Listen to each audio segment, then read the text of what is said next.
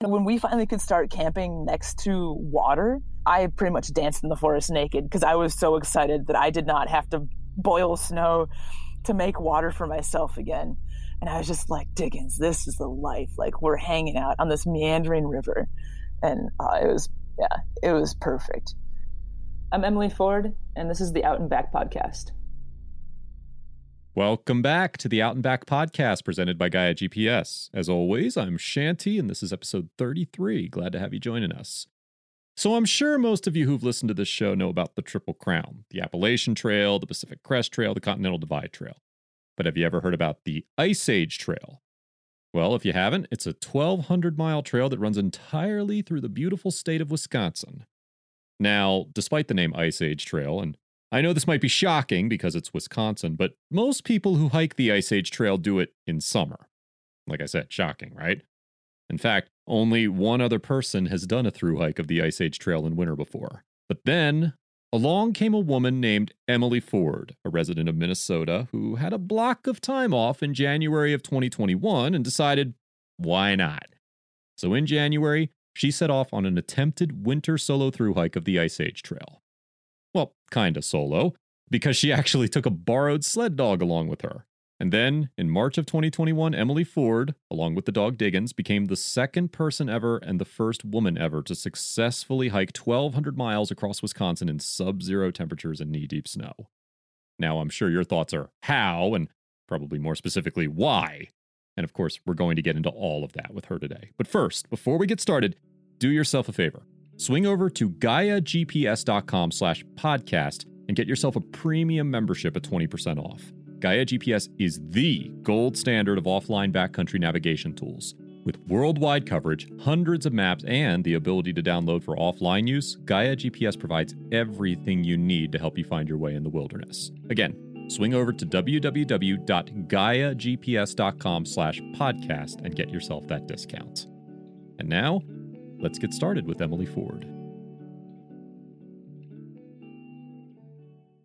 I think I wanted my life to be like this, but like when you're dreaming about like what you want your life to be, you don't exactly know how to orchestrate it yourself, I guess. Like there was no instruments for the symphony I wanted to create, right? Like we would need to use some tin cans and some garbage bins for any symphony I really wanted to make my life into. And but now it's pretty awesome. And so my life off the trail is very work centric. And I work pretty much as I can from sunrise to sunset. You know that old saying, find a job that you love and you won't ever have to work a day in your life. Emily lives that mantra. She works as a gardener at the historical Glen Sheen Mansion in Duluth, Minnesota. The ground she manicures laps up against the edge of Lake Superior's beautiful shoreline. I call it a tourist trap because it's a tourism place. But it's an extremely highly visited house museum. I take care of all their gardens. Then I get to work for some lovely private homes after that and spend the rest of our night with Flo. And now I'm just still learning, because I've loved to work since I started working when I was like 14, like with a taxed job, So when I started dating Flo, we decided that I wouldn't work on the weekends. Our first year of dating, I worked on the weekends also. And Flo was like, we need to not have you work. So we reserve the weekends for us. So that looks more like hanging out at home. We usually try to find a spot to either hammock in and like take a nap in like some trees, or a beach in the summertime. Summer doesn't last very long in Duluth or, in northern Minnesota. So we make the most of it as we can. Or we go hiking, or we do nothing. Sometimes we just stay at home and eat a bunch of chips on the couch and watch Netflix like all day long. We just find a bad show, make sure it's like it just fits all the criteria for bad TV, and then we just consume the whole thing in one weekend together, and it's fantastic. So that's what my life looks like now, and I really enjoy it. As fun and relaxing as those weekends sound, you can sort of tell in Emily's way of describing her time off that she has to really work at not working. This love of work also explains Emily's love of backpacking and all the effort it takes to make a successful trip. I love working. I've always loved working. It's the way I de-stress, I think. It's the way I feel accomplished. It gives me purpose. And a lot of my trail life, and the reason why I love backpacking also is that it's so simple to find your purpose on the trail, right? Your purpose is just to stay alive, and just to walk forward, find somewhere to sleep. And in the real world, it's just like, man, all right, well, I'm a gardener. And my purpose is to kind of like beautify this world and like let people know about like how to incorporate nature into their lives and their yards and take care of stuff like that. In more ways than one, gardening offers a parallel to backpacking. There's a picture of me. I started gardening when I was very, very, very small. Maybe I was about 2 feet tall when I started. And my mom would bring me out to the garden. I think the root of it is I like being dirty. Because here's the other reason why I like backpacking. Who cares how bad you smell? Like, honestly, brush your teeth? Maybe. In negative 20-degree weather?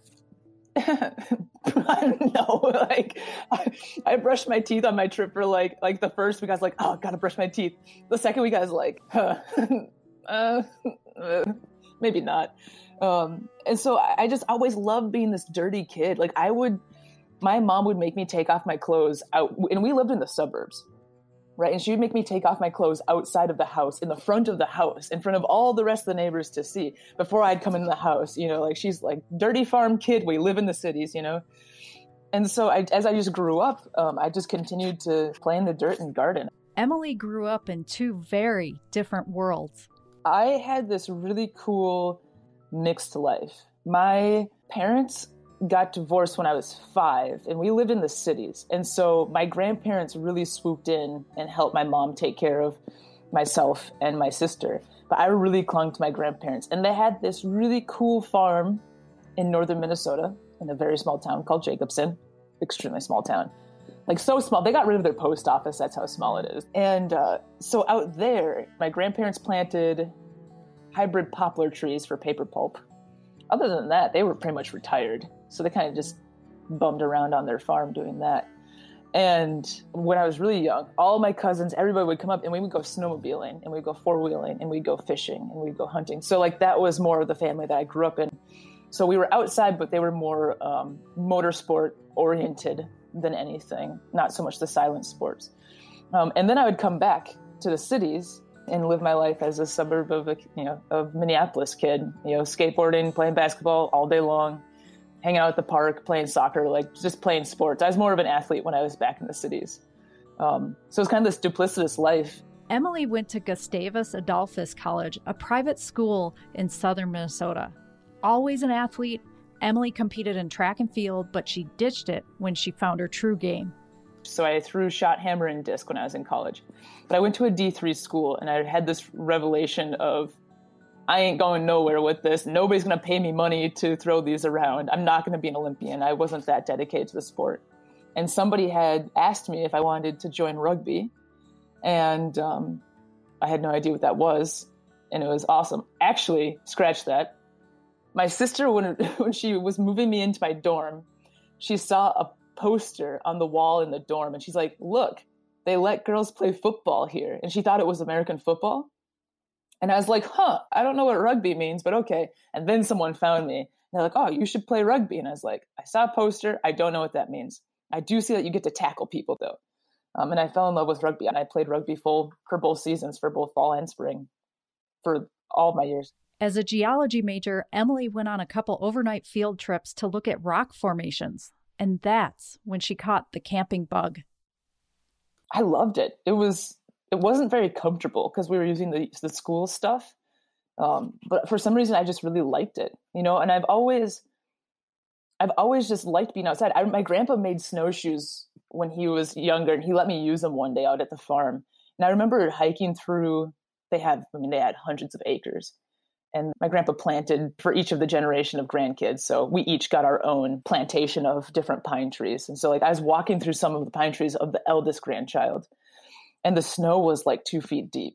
And I remember just falling back, just to look up at the trees, and just seeing them sway in the wind. And it just felt so right that I was laying in the snow, And so this kid, who's in college, who's never really gone camping before, I'm like, this feels a lot like that feeling when I was in the woods. When I moved to Duluth, I'm in the the hiking capital of Minnesota right now. Like, we got to try this. Seems that everyone has a story about their first time backpacking.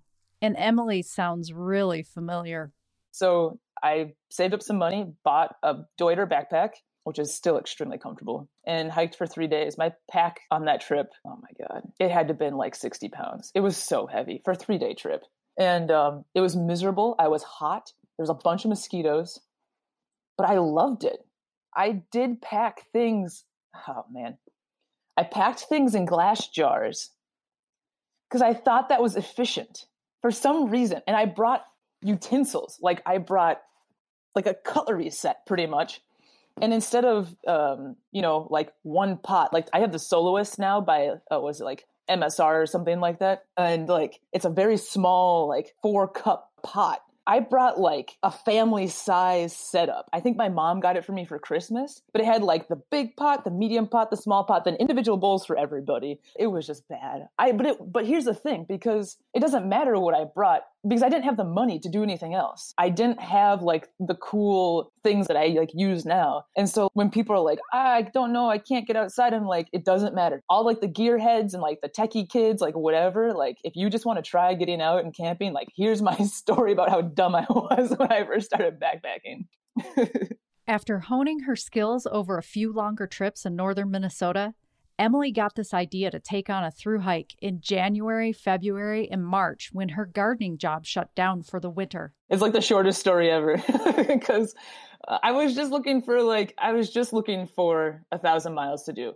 So with my job, I get laid off for 3 months, which is the most beautiful thing. If I could grant anybody a wish they didn't know that they wanted, it's 3 months away from their job, no matter how much you love it. Because I am a workaholic, but it's nice to have that break.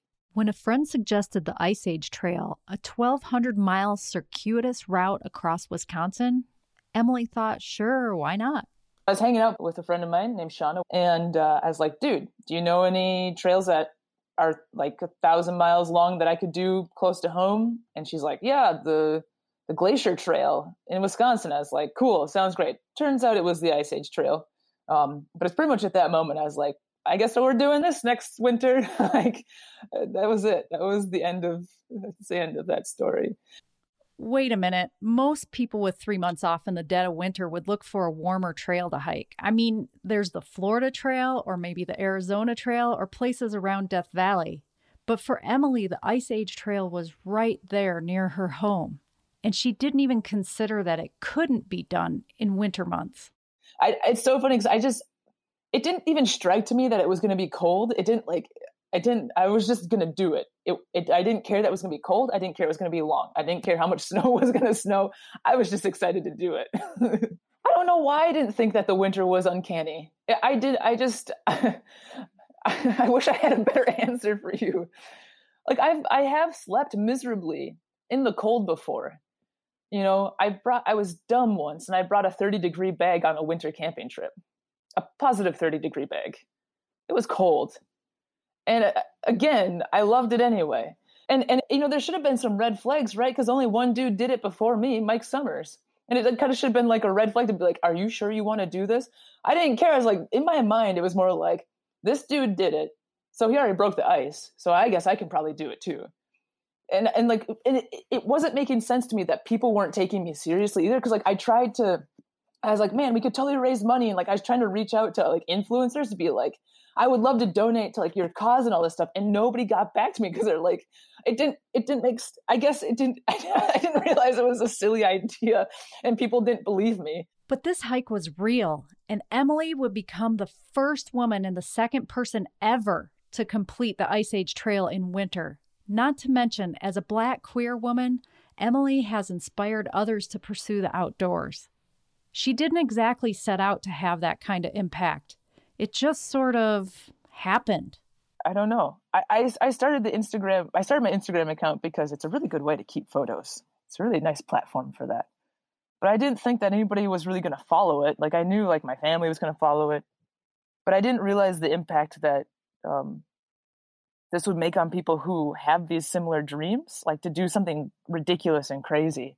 And it didn't really strike me until like I opened up my Instagram because I kept my phone on airplane mode the whole week, right, to save my battery. I opened up my Instagram one day. There's like 1,200 people following. And I was like, where did this 1,000 people come from?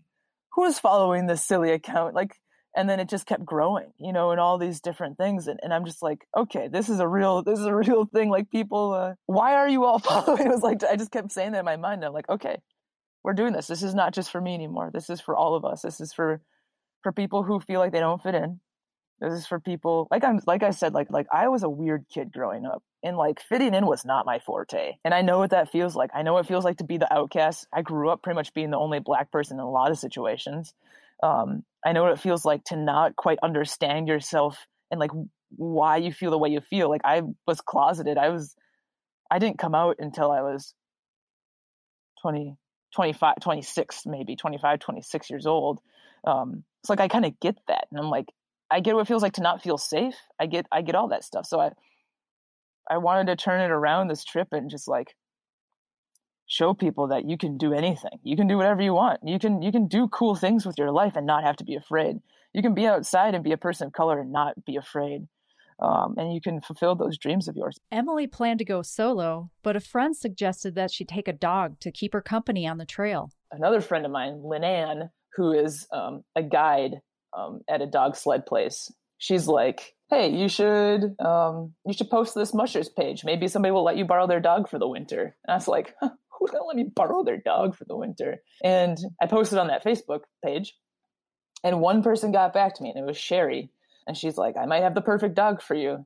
And they had just bought Diggins, and they're like, if you want to use her this winter, she's new to us, so we're not super attached. And they let me borrow her. Emily felt pretty nervous meeting Sherry and Diggins for the first time. So we drove down there. Flo and I made a day of it in the cities, and drove up to this house. They have like horses there. They have a lot of land there. And I met Sherry for the first time. I'm like, hello. Like, thanks. Like, I think I was so nervous. I didn't know what to say to her. So I don't know. I blacked out, I think. So I don't remember any of it. All I remember is walking through their garage and like walking into this kennel of all these dogs. And Diggins is like in the back right corner, just hanging out, just wiggling her little butt. So Sherry took her off of her line and went out to the dog run, where they can go run out for and be free in a fenced in area. And she called her over, and like, I like, patted my legs, and I was like, oh, come here, Diggins. And she like came over and like showed me her belly right away. And like, at that moment I was like, all right, this dog and I, like, we're totally like, this is it. We've already connected. It's a done deal. Yes, true story. This dog is named after Jessie Diggins, the Olympic gold medalist cross-country ski racer. Jessie Diggins, the pro skier, not the dog, grew up in Afton, Minnesota, and earned a gold medal in the 2018 Games in South Korea. She and her teammate Keegan Randall became the first Americans to capture a gold medal in cross-country skiing. Needless to say, carrying a name like Diggins is both an honor and a lot to live up to. She is named after our Jessie Diggins, who is a complete monster of Olympic gold medalist cross-country skiing athlete. She's a different breed of human, I swear. And it's great because Diggins the dog is very much like that, like very joyous, very full of joy, very full of spunk, but then like put her to a task and it's just like lights out, nobody's getting in her way. Yes, like nobody is gonna stop her at all. And here's the kicker though. All of her siblings are named after rappers. There was no question that this pup was the perfect match for a winter traverse of Wisconsin. But beyond all that, Diggins the dog was just plain old cute. So, Diggins, how do I describe you? Yes. She's Alaskan Husky, which I think most people who think of Huskies think of Siberian Huskies. So Siberian Huskies are usually the ones with they have blue eyes or one blue and one brown eye. And they're white, but Diggins is black. And she has white toe tips. Her chest has also a white stripe down from her chin all the way down to her belly. She's not ultra fluffy, but she has long hair. And you can tell that she has layers of hair so that she can, keep warm in the wintertime. And she has, her tail curls up when she's happy. And her ears are just like almost a little too big for her head. They're pointy, but they're very cute and they're very alert with everything. Over time, Diggins bonded something fierce with Emily, and became protective of her on the trail. Her personality is a very loving personality. And sometimes too loving, because on the trip, she became so protective of me that she would start to nip at people who like tried to get too close to me. And she wouldn't try to bite them, but she would try to just kind of like nip at their hand and everything like that. So, but she's very funny. She doesn't really like wag her tail like a hound dog does, but she like wiggles her butt so her tail moves a little bit, you know? And like when she's excited, she mostly just wants to jump and lick your face more than anything. But she's not big, but she's very strong. She only weighs about 45 pounds. But on the trail, when she would like really want to go after something, her favorite thing in the entire world is roadkill, like 100%. If it's dead, she's signing up for it, like hands down right away signing. And she will pull, you know, on a team of sled dogs, she's the first one. So she's a lead dog. So she's in the front, which means she's not the strongest one, but she's very smart. The canine-human bond can be strong. After all, studies have shown that petting a dog releases oxytocin in humans, the happiness hormone, which explains why some studies have shown that owning a dog alleviates stress, reduces anxiety, and even helps people live longer. Emily's connection to dogs began when she was a little girl. My relationship with dogs and animals in general, I think, stemmed from when I was a kid. I was a really weird kid, and I did not have many friends at all. Like I wouldn't hang out with anybody after. I would just go home after school, and I'd just hang out with my dog and do my homework and go to bed and, you know, start the day again.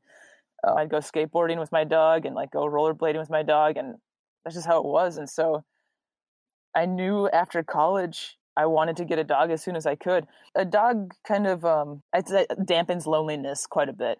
And that was Diggins' job on the trail, to keep Emily company for those long, lonely, frozen miles.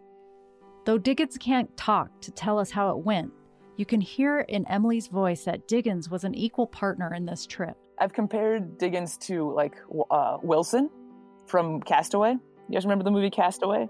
And Wilson is the volleyball. Diggins can't talk back to me. She can't, you know, really communicate with me in that way or anything. But like I told her a lot about myself, you know, all day long. And just like I would just work through mental problems with her. I'd work through, you know, all these different things just by, you know, just talking at her. And it's just so helpful, you know. And I understand that not everybody's a dog person.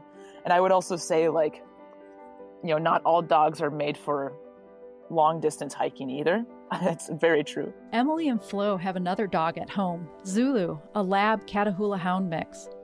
But Emily recognized that Zulu isn't suited for the cold weather. But January conditions in Wisconsin, laying down 20 miles a day in deep snow, that was a dream come true for Diggins. I could tell that she loved it because she would be so tired at the end of the day. She would just curl up in the snow, pretty much, like, and just tuck her nose into her tail and then just call it a wrap for the day. And the next morning, it'd be hard to get her out of bed, and she'd be like, no, Mom, leave me alone. Hit the snooze one more time. And then I'd get her harness out, and she'd be like, yeah, this is what I want to do. Like, this is what I like. We're going to hike one more day? Okay, yeah, this is awesome. And then I'd put her backpack on, and she's like, this sucks. This is the worst day of my life. Diggins carried her own food. And here's the thing. Going back to when I first started backpacking, when I took Zulu out for his first backpacking trip, I carried all of his food for him. Regret. I didn't have a backpack for him. To this day, backpacking, I don't know if I've ever regretted something so much in my entire life while I backpacked, aside from carrying my own dog's food for miles and miles. So she carried her own food, and then she carried her jacket, an extra tie-out line, her own medical kit, some extra booties, a bear bell, but we just used for, you could call it a wolf bell, I guess. And that's pretty much it. She hated her backpack, but she does love to pull. And it's what she's made to do. She loves to pull. Huskies love to pull. Huskies love to walk for long distances. There were times that Emily had to rely on Diggins to keep her moving down the trail. Diggins was in front of me. She had her harness on that she uses when she pulls anything. And then she was attached to me via Skajorian line, which is around my waist. I would just like tell her, like, I'd be like, hike, you gotta keep going. Don't let me stop. You gotta keep going. And she's like, okay, yeah, I love hiking. I love poling. This is the best day of my, like, every day was the best day for her. She's like, oh, this is awesome. I love poling. And I'm like, great, because I need that energy to like get through this, If Diggins was made for winter, then so too was Emily. She literally lights up when she describes the icy cold landscape. So the Ice Age Trail, like, man, here's one of the reasons why it's such a fantastic trail is because you will go through so many terrain changes. So I did it east to west. Everything's a glacial formation. And the Ice Age Trail is the terminal moraine. So the toe tips of the last glaciation. And so you're kind of getting all these really neat geological features that you don't really get in many places unless a glacier was hanging out nearby. So you start out in this flat area. You go through Sturgeon Bay and not too much is really happening. And then you hit these hills that kind of kick your butt, honestly, especially if you're just starting out, you're not like quite ready for it. And then it goes flat again. And then you hit more of these like rolling hills. So it's kind of like you hit these moments where you're like, the glacier was very, very much here. And then the glacier was not here. The glacier did this with water. Then it did not do this with water.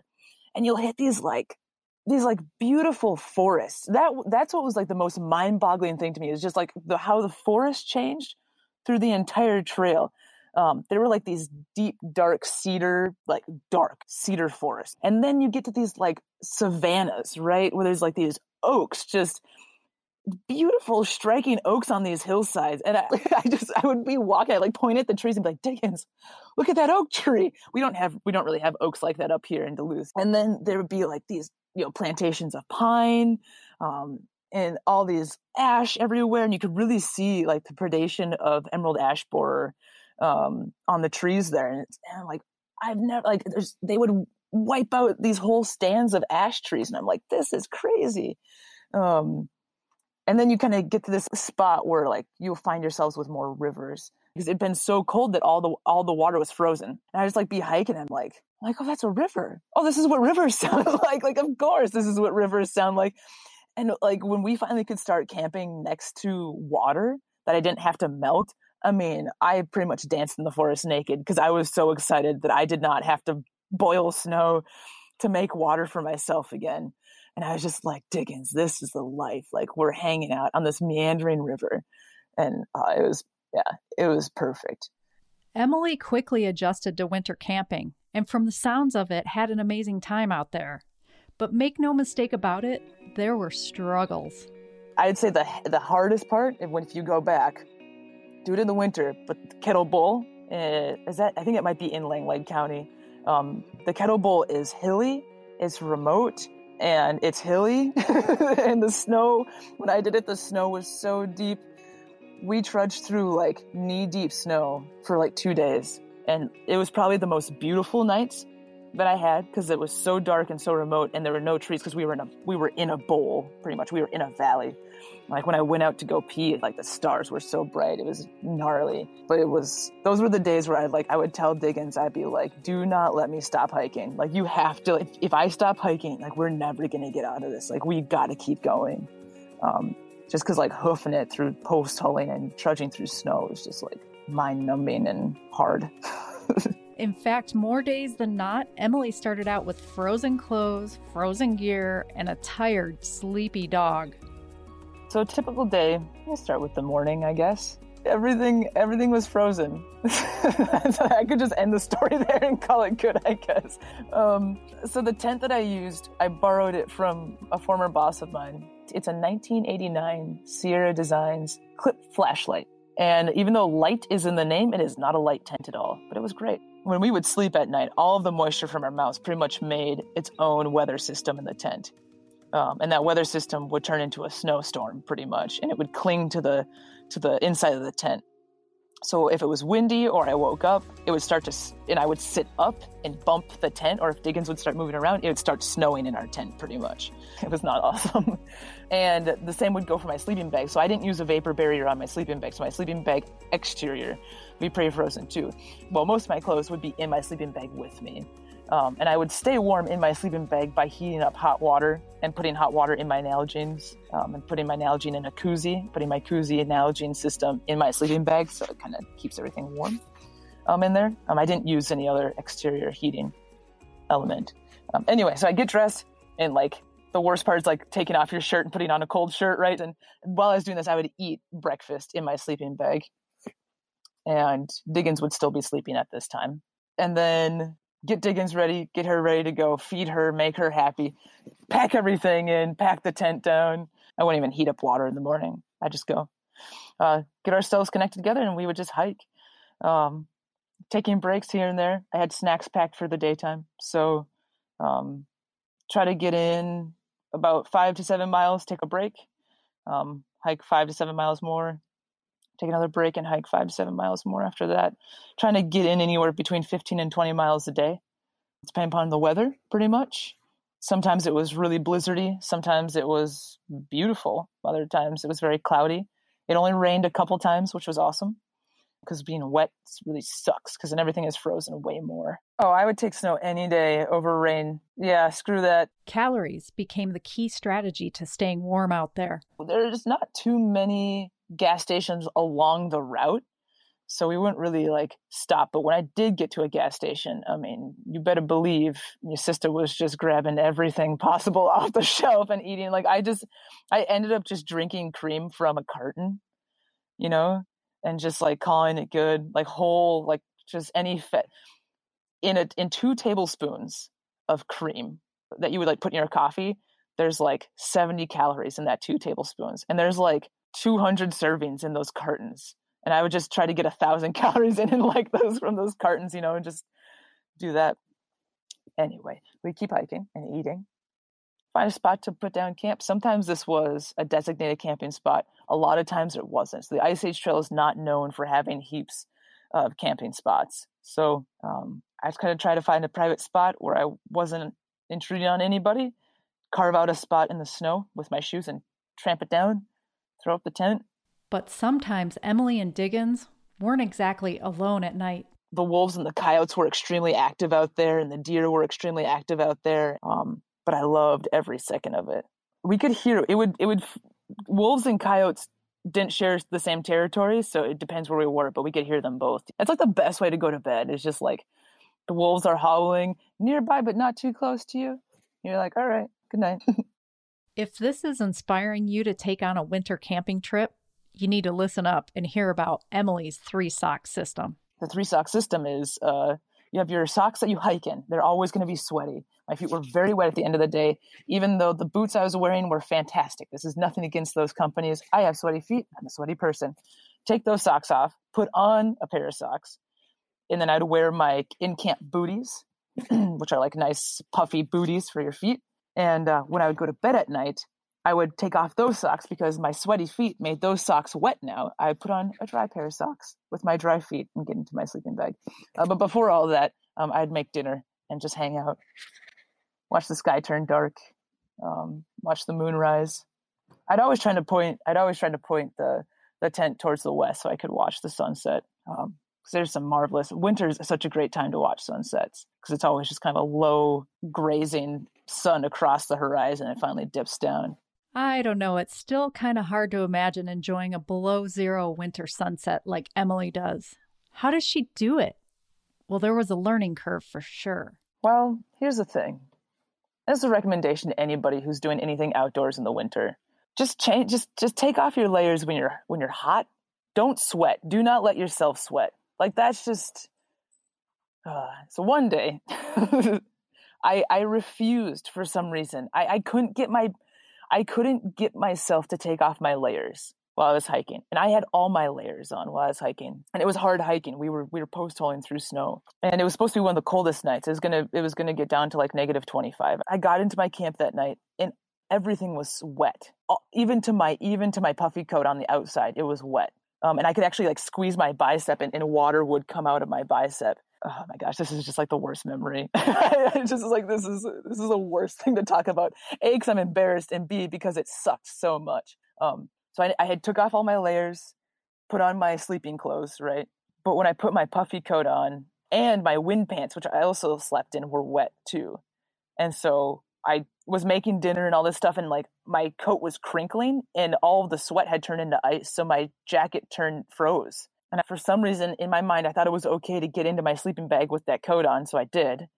And I was freezing, and I was like, what's going on? And it like clicked, and I was like, well, I said other words, but I was like, dang it.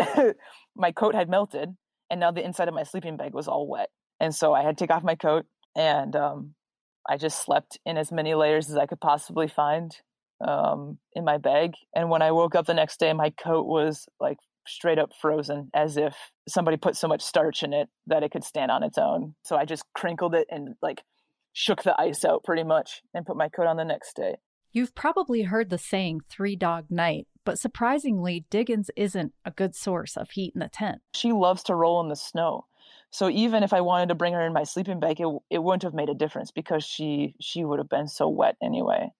And when we woke up the next morning, she's a black dog, but she was covered in frost. And if I felt like she wasn't really getting much sleep, I would put like my extra day clothes on top of her to kind of try to keep her warm a little bit. But her fur has so many layers. She is really made to sleep out in the cold. There's a bit of road walking on the Ice Age Trail, and that was good for trail magic, but also a visit from the police. I was following trail magic. These two ladies like found me walking through a town I can't remember the name of, and they pulled over and they're like, we have this key card for a cabin we rented, and you might be going by there if you take the Western Way. And I was like, okay, I'm taking the Western Way. That sounds good. And I walked to that cabin in the woods at this resort, and I stayed there for a night, and it was awesome. If I didn't have a plan, I would just knock on someone's door and ask if I could sleep in their yard. I just cold knocked because I didn't have any other choice. I only got turned away once, and it was awesome. Comedically so, there was only one instance where somebody was a little unsure. He wasn't not nice. He was just unsure of this stranger knocking on his door. So it was nighttime. It was very dark. It was very cold. And I was bundled up. He couldn't tell like who or what I was standing outside of his door. And I was like, hey, can I maybe stay in an outbuilding? Because it was going to be very cold that night. And he's like, no, I don't think so. I was like, are you sure? He's like, nah. And so I kept hiking. I knocked on another door. And this guy's like, I don't know if my wife would be okay with it, blah, blah, blah, whatever excuses. But anyway, that dude, he's like, no, I don't know if my wife would be okay with it. We ended up just talking for like 2 hours. He invited me into his home. He like gave me a ginger ale. And we just ended up talking. And all of a sudden, we hear cars pulling up to his house. And I'm like, oh, your wife must be home. He's like, my wife doesn't drive. And I was like, somebody's at your house. It turned out to be 2 police officers. The dude who I knocked on his first door, he called the cops. So I was like kind of behind the door, and these cops were talking to this dude, and they're like, hey, have you seen a lost hiker anywhere? And I like pop around the door, and I'm like, I'm right here. And I'm like all bubbly and smiling because I'm like in pretty good spirits. And yeah, the dude called the cops, and that was kind of funny. So I took a picture with the cops. I'm like, I'm going to remember this for the rest of my life. So so the trail magic part of people helping out, like, the Ice Age Trail in their counties, they have these like people who work on the trails, and like they have trail angels in each of those counties and everything like that. And they like would just spread word like fire pretty much. And so people would like go out and drive to find me on these road walks, or like they would hike around for hours to find me in the woods, just to give me like something, or like they would leave me so much. I ended up leaving a bunch of my food behind and sending it back home because so many people would leave us so much food on the trail. People left us like socks, hand warmers. They left us, they left Diggins snacks. They left me food. They would leave like one day somebody left, they made pancakes and made like peanut butter and jelly pancake sandwiches. Like there's all this stuff that people were doing. People in some of the counties would, go ahead and tromp down the trails with their snowshoes, so we would have an easier time hiking through. And they would plan and coordinate with these different chapters, and then they would call the next chapter ahead and say, hey, we're sending her your way. With only 3 rest days during the whole trip, Emily and Diggins finished the 1,200-mile trail in just 69 days. Over that time, news of Emily's trek became known, and on the last day, fans welcomed her and Diggins across the finish line. Sherry, Diggins' owner, was in the cheering section. Sherry comes over and she's like, I think it's time for Diggins to go home now. Because I was holding on to Diggins the whole time. And I had prepared for this moment. So like a week 2 weeks before we finished, I like would talk myself through it every day. I'd be like, Diggins, like, it's not that I don't want you. It's that I can't, you're not my dog. I can't keep you. And like, I would just like walk through this. And like, at the same time, I was reading this book called The Wolf's Trail. And in this story, they talk about, in the Ojibwe tradition, the whole creation and like how things got named was with a human and a wolf. And so the creator sends this human and this wolf around to name everything. And like the human uses his language and the wolf uses his keen senses to find all these creatures. And at the end of that life for those two characters, the creator says, now you have to go your separate ways and mate with your own kind and multiply the world that way. And there's like a line in this book, and it says that the first human and the first wolf put their heads together, and at the same time they say, I will miss you. And they part their ways and they go on. And the creator promised them that they would reunite again in a different way in the future, but they didn't know how. And so at the end of this trip, I just like, when Sherry came up to me and she's like, Diggins has to go home now, it didn't matter how much I rehearsed it. I just like fell to my knees and I just squeezed Diggins as tight as I could. I was like, all right, I got to get some words out. And it didn't matter. I just like couldn't say anything except for like, I love you. I'm going to miss you. You were the best thing that happened to me on this trip. And that was that. And she went away, and that was the end of it. I got home that day, and I took a shower, which was awesome. But I just ugly cried. I just missed Diggins. And that was like, I like just kicked myself. Like, this was the dumbest thing you could have ever done, was to bring a dog with you and get so attached to it and then just leave it behind like that. That was gut-wrenching. Emily settled back into life at home in Duluth with Flo and their dog Zulu. But after a few months, Flo noticed that Emily's longing for Diggins didn't subside. They asked Emily about buying Diggins from Sherry. And so I messaged Sherry and I was like, I'm wondering, like, is there any way I could buy Diggins from you? Would this be okay? And Sherry's like, I need to talk to my daughter. This is her dog. And I was like, okay. And she got back to me and she's like, we talked as a family and we decided that we would like just to give her to you as a gift. With Diggins and her family forever, Emily's heart was about to burst with gratitude. All those miles in the snow and frozen clothes and living with a wet dog meant so much more than a vacation from work.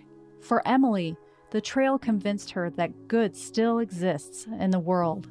And so every time I think about like Sherry and just like, A, you let me borrow this dog. B, you drove up to Duluth every single time, to drop off Diggins, and then you just let me have this dog. Like, that's kindness that I don't even want to attempt to understand. I think I'm just going to try to accept it and live with it, I'm still trying to wrap my mind around it and everything. I think because 2020, like, what a year, right? Well, especially for us in Minnesota, 2020 sucked. Like, there was a lot of murder that was happening. It was really hard for a lot of us. Like, don't forget that there are people who still love each other out there and who want to be helpful. Because I think that was not the message of 2020 really at all. Like, that was just not at all. And I feel like people just stopped trusting other people. And it was, a lot of people were concerned for me on my hike, and I just was able to meet kindness again.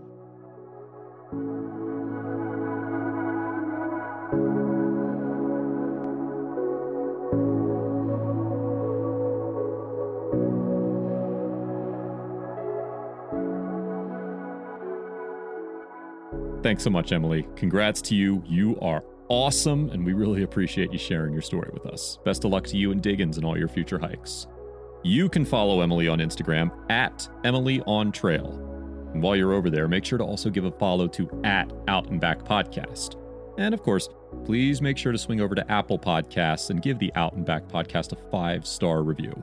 It helps the show get noticed and gives all of us a nice adrenaline rush. And finally, make sure to head over to GaiaGPS.com/podcast if you haven't already to snag that 20% discount on a premium subscription with the gold standard of offline backcountry navigation tools. That's GaiaGPS.com/podcast. Thanks so much for joining us, everyone. This is Shanty, and we'll see you next time on the Out and Back Podcast presented by Gaia GPS. Bye-bye.